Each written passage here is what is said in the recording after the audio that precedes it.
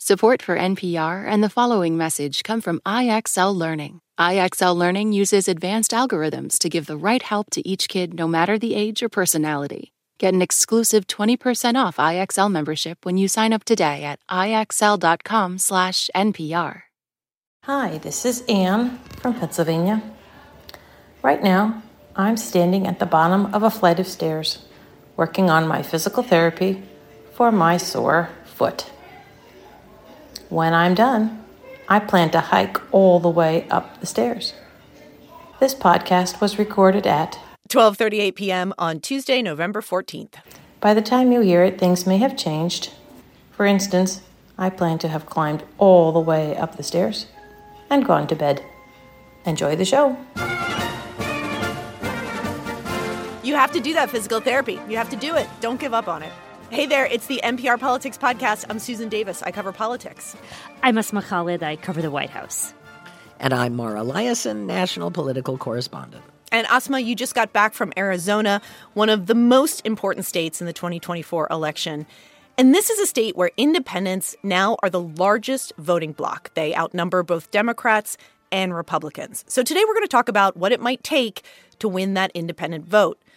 Asma, demographically, Arizona is a really interesting state. It's diverse in terms of age, in terms of race, and all these groups want very different things. That's right. That's right. And, you know, when you mention its diversity, Sue, one of the things I will say that I think is so striking demographically about Arizona is that, you know, we always hear about how the younger and the older population of the United States looks really different. Well, that divide is magnified in Arizona more so than anywhere else in the country. You've got a population of seniors that's about 78% white, and then you've got a population of children under the age of 18 that are just 37% white. Wow. You couple all that with, as you say, independents, which are this very, very large voting bloc in the state, and what everyone will tell you in Arizona, whether they are Democrats, Republicans, or independents, is that you need independents if you want to win elections in the state. Mara, Arizona is not the only state like this, but I do think it puts a fine point on it. But independent voters are a growing force in American politics. Yes, because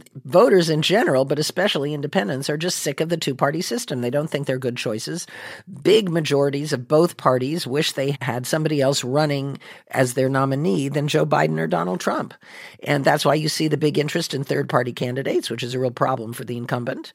And people are sick of our political system that doesn't seem to get anything done or solve the problems that Americans want solved. Asma, this is a state where, you know, every place has its own issues, but I'm curious about the border specifically. Arizona is the only swing state that is also a border state. And it's an issue that Republicans are trying to magnify in the 2024 election. I imagine it's an issue that a lot of people you talk to there think about. Sure. And it's an issue that came up of people's own accord, right? I didn't even ask about the border, and it often came up in conversations. You know, one thing, Sue, I will say is that when you talk about independent voters, is that immigration isn't necessarily their number one priority. In the state of Arizona, for Republicans, it is often in polls their number one priority. I spoke to a Republican pollster there in the state who said that when they have done polling on immigration reform, they found that a large majority of the electorate does want to secure the border, but a large percentage of the electorate also wants to see reform, you know, which is why you saw in the last midterms an initiative to offer people who are in the country, who are undocumented, right, these children who are dreamers, in-state tuition. That is something that passed in the Arizona state elections in the last midterms. So I will say that what I hear from voters is that they're not necessarily looking for certainly a far left agenda of a kind of an open border, but they're also not looking for build up the highest wall, deport everybody who's already in the country agenda either, right? They want something in the middle. And frankly, a lot of the recent Republican candidates in Arizona have been speaking about immigration in really, really absolutist terms. And that's not something that resonates with some of those independent voters. And of course, Trump's rhetoric and Trump's campaign officials' rhetoric on immigration has gotten much, much harsher recently. I'm wondering, Asma, if you know, we know that Biden is having trouble with Latino voters and young people. Did you see that around the immigration issue when you were out there? I did not see it as much as I would have expected, given what we have seen in some of the polls. I certainly heard concerns from some voters about the president's age, about inflation and rising prices, because Maricopa County, the area around Phoenix, had experienced particularly high inflation over the course of the last year. I did hear from people also about the border, but one of the things I will say, Mara, that I think doesn't translate in kind of raw data when we look at polls is what the other issues on the ground are. And one thing about Arizona that is very unique to what might happen in 2024 is that there are a bunch of people trying to get an initiative to create a constitutional amendment to protect abortion rights that would be on the November 2024 ballot. And, we see this in election after election. Whenever abortion rights have been put directly to voters, voters have opted to, expand reproductive rights. And so the thinking in Arizona, and this is something I saw with my own eyes, I was out at the Arizona State Fair where people were gathering signatures for this ballot initiative. And I met voter after voter who told me, I don't align with the Democrats or the Republicans, but I want to protect this right. I'm out here to sign this petition. And the thinking the Democrats have is that maybe some of these voters will show up and vote for an abortion ballot initiative, and while there, potentially vote for Joe Biden. What I will say, though, is I don't know that that is a guarantee, particularly when you have some of these third-party potential candidates out there. And on that, let's take a quick break, and when we get back, we'll talk more about abortion and the other issues on the minds of Arizona voters. This message comes from NPR sponsor Charles Schwab with its original podcast on investing. Each week, you'll get thoughtful, in-depth analysis of both the stock and the bond markets. Listen today and subscribe at schwab.com/oninvesting or wherever you get your podcasts.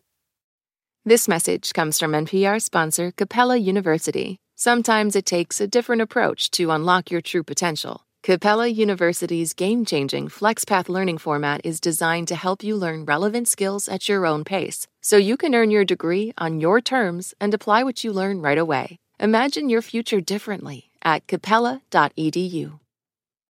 Support for NPR and the following message come from Rosetta Stone, the perfect app to achieve your language learning goals no matter how busy your schedule gets. It's designed to maximize study time with immersive 10-minute lessons and audio practice for your commute. Plus, tailor your learning plan for specific objectives like travel. Get Rosetta Stone's lifetime membership for 50% off and unlimited access to 25 language courses. Learn more at rosettastone.com/NPR. And we're back. And Asma, you were talking about the role that abortion could play in a state like Arizona.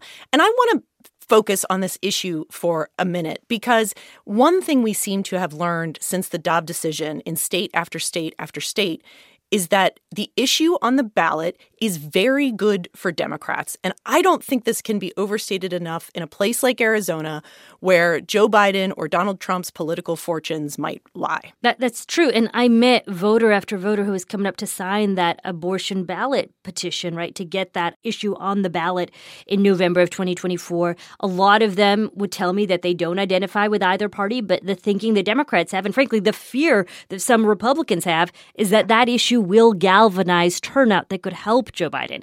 I think there are a couple unknowns there, though, Sue. One is this chatter, right, about third-party candidates. But secondly, not everybody who told me that they were signing this ballot initiative is in lockstep behind Joe Biden. I met this woman, Yolanda Espinoza. She felt like this issue was very important. She wants a woman to have a right to choose. But when I asked her about Joe Biden, she was very meh. I don't want, like Trump. He's bad. And not Biden either, because of the things, some of the things that he has done, or his family, his kids, and they don't get punished the way somebody else will get punished. And that's not right. Just because he was president, well, his son's not going to get the same punishment as if somebody else. Write in somebody's name. Mara, that's fascinating to me, and it's a good reminder that voters don't always vote linearly. You could see how someone might vote to protect abortion rights and then vote for Donald Trump. Right, except that some of them are not going to vote for Donald Trump. And what we've seen in red state after red state, Montana, Kentucky, Ohio, that these abortion referenda pass by big majorities. And this is the rare wedge issue that helps Democrats. For years and years, we've seen wedge issues divide Democrats. This one divides Republicans. And it gets people to the polls. You could argue, and some Democrat analysts have argued, that this is why they did better than expected in 2022. And the question is, can they get some benefit for the top of the ticket in 2024 from this issue? And, Republicans are tying themselves up in knots. They want a 15-week ban. It's very confusing. And this is what happens when you have minoritarian government. When you have a Supreme Court, 5 of the 9 people there have been nominated by presidents who lost the popular vote. This is an issue that had big support. Roe was supported by about 2/3 of voters, and they issued a decision that flew in the face of what the majority of people wanted. There was a middle ground on abortion. It was called Roe. It was legal abortion up to a certain point with a lot of restrictions. And this is what you get. And every time that voters have been allowed to exercise majority rule, that's what referenda are, they have voted in concert with what the majority of people want in the country, which is pro-reproductive rights. That doesn't mean they're pro-abortion. There have to have been a lot of Republicans, especially Republican women, voting for these constitutional protections in places like Kentucky and Ohio. Asma, did you get a sense, talking to voters out there, you talked a little bit about this with immigration, where abortion sort of ranks as a motivating factor and ultimately being the issue that will be decisive specifically to independent voters? One of the things I hear from people who study independent voters is that their policy positions kind of run the gamut, right? Some of them are very conservative. Some of them are really far left. But they are united, I guess, in their sense of displeasure with the two-party system. One of the things also, though, that I hear is that how they vote in a given election depends on who else and what else is on the ballot. And that big what else could be abortion. And the reason that some Republicans are nervous about what's going on in Arizona is that Donald Trump and a Trumpy candidate have not managed to win independent voters since 2016. They lost them in 2018, 2020, and 2022. I think the big unknown, though, is sort of what happens this next election cycle, particularly if there, are some third-party candidates. Well, that's what I want to talk about next, because I would have to think that an independent voter that doesn't identify with either party is particularly ripe for a third-party candidate if their level of dissatisfaction with the two major parties is at pretty historical highs. Yeah, I wouldn't be surprised if you see a lot of kind of under-the-counter efforts by Republicans to promote third-party candidates when we get to next fall, because third-party candidates hurt the incumbent. And I know there's a lot of talk about how Robert F. Kennedy Jr. might hurt Trump. Third-party candidates hurt incumbents. Donald Trump got 46% of the vote in 2016, and he won. He got 46% of the vote in 2020, and he lost. What was the difference? Third-party candidates took 8 or 9% in 2016, and they took like 1 or 2% in the key states in 2020. Did you talk to voters, Asma? Did they bring up third-party candidates? Yes. You get a sense that there's much appetite for that. They brought them up, some of them of their own accord. I went to this retirement community. There's a lot of retirement communities, I will say, in and around Phoenix. Yeah. Some of the oldest in the country, very nice golf communities. And so I was out at this place, Sun City And very West. likely to vote. Very likely to vote, yes. And I met this couple, Jane and Bud Metter. They are longtime Republicans, but they officially left the Republican Party recently. And this is what Jane told me. I still lean toward Republican outlook, but I'm not finding that we have the leadership in that area. And so I'm willing to open my mind and look wider than just the Republican Party. But the Democrats are not coming up with anything either. So right now, I don't know what I'm going to do when it's time to vote. Wow. So she's not even sure she'll vote, though I will say Jane and her husband Bud both brought up the name of John Huntsman. He's a former ambassador to Russia and China, and his name has been floated as a potential candidate on a third-party no-labels ticket. And they also brought up Senator Joe Manchin of West Virginia, who we heard last week has some potential ambitions to travel the country and create this centrist movement. Don't really know exactly what that means, but they both brought up his name as well. And that's why enthusiasm is so important. We know now that Republican voters, Trump supporters, are much more enthusiastic about voting in 2024 than are Democrats. And this is going to be a turnout election, and people have to be the opposite of Jane. In other words, they have to really feel motivated to come out and vote for Biden or Trump. But right now, more of them are motivated to vote for Trump. All right, let's leave it there for today. I'm Susan Davis. I cover politics. I'm Asma Khalid. I cover the White House. And I'm Mara Liasson, national political correspondent. And thanks for listening to the NPR Politics Podcast.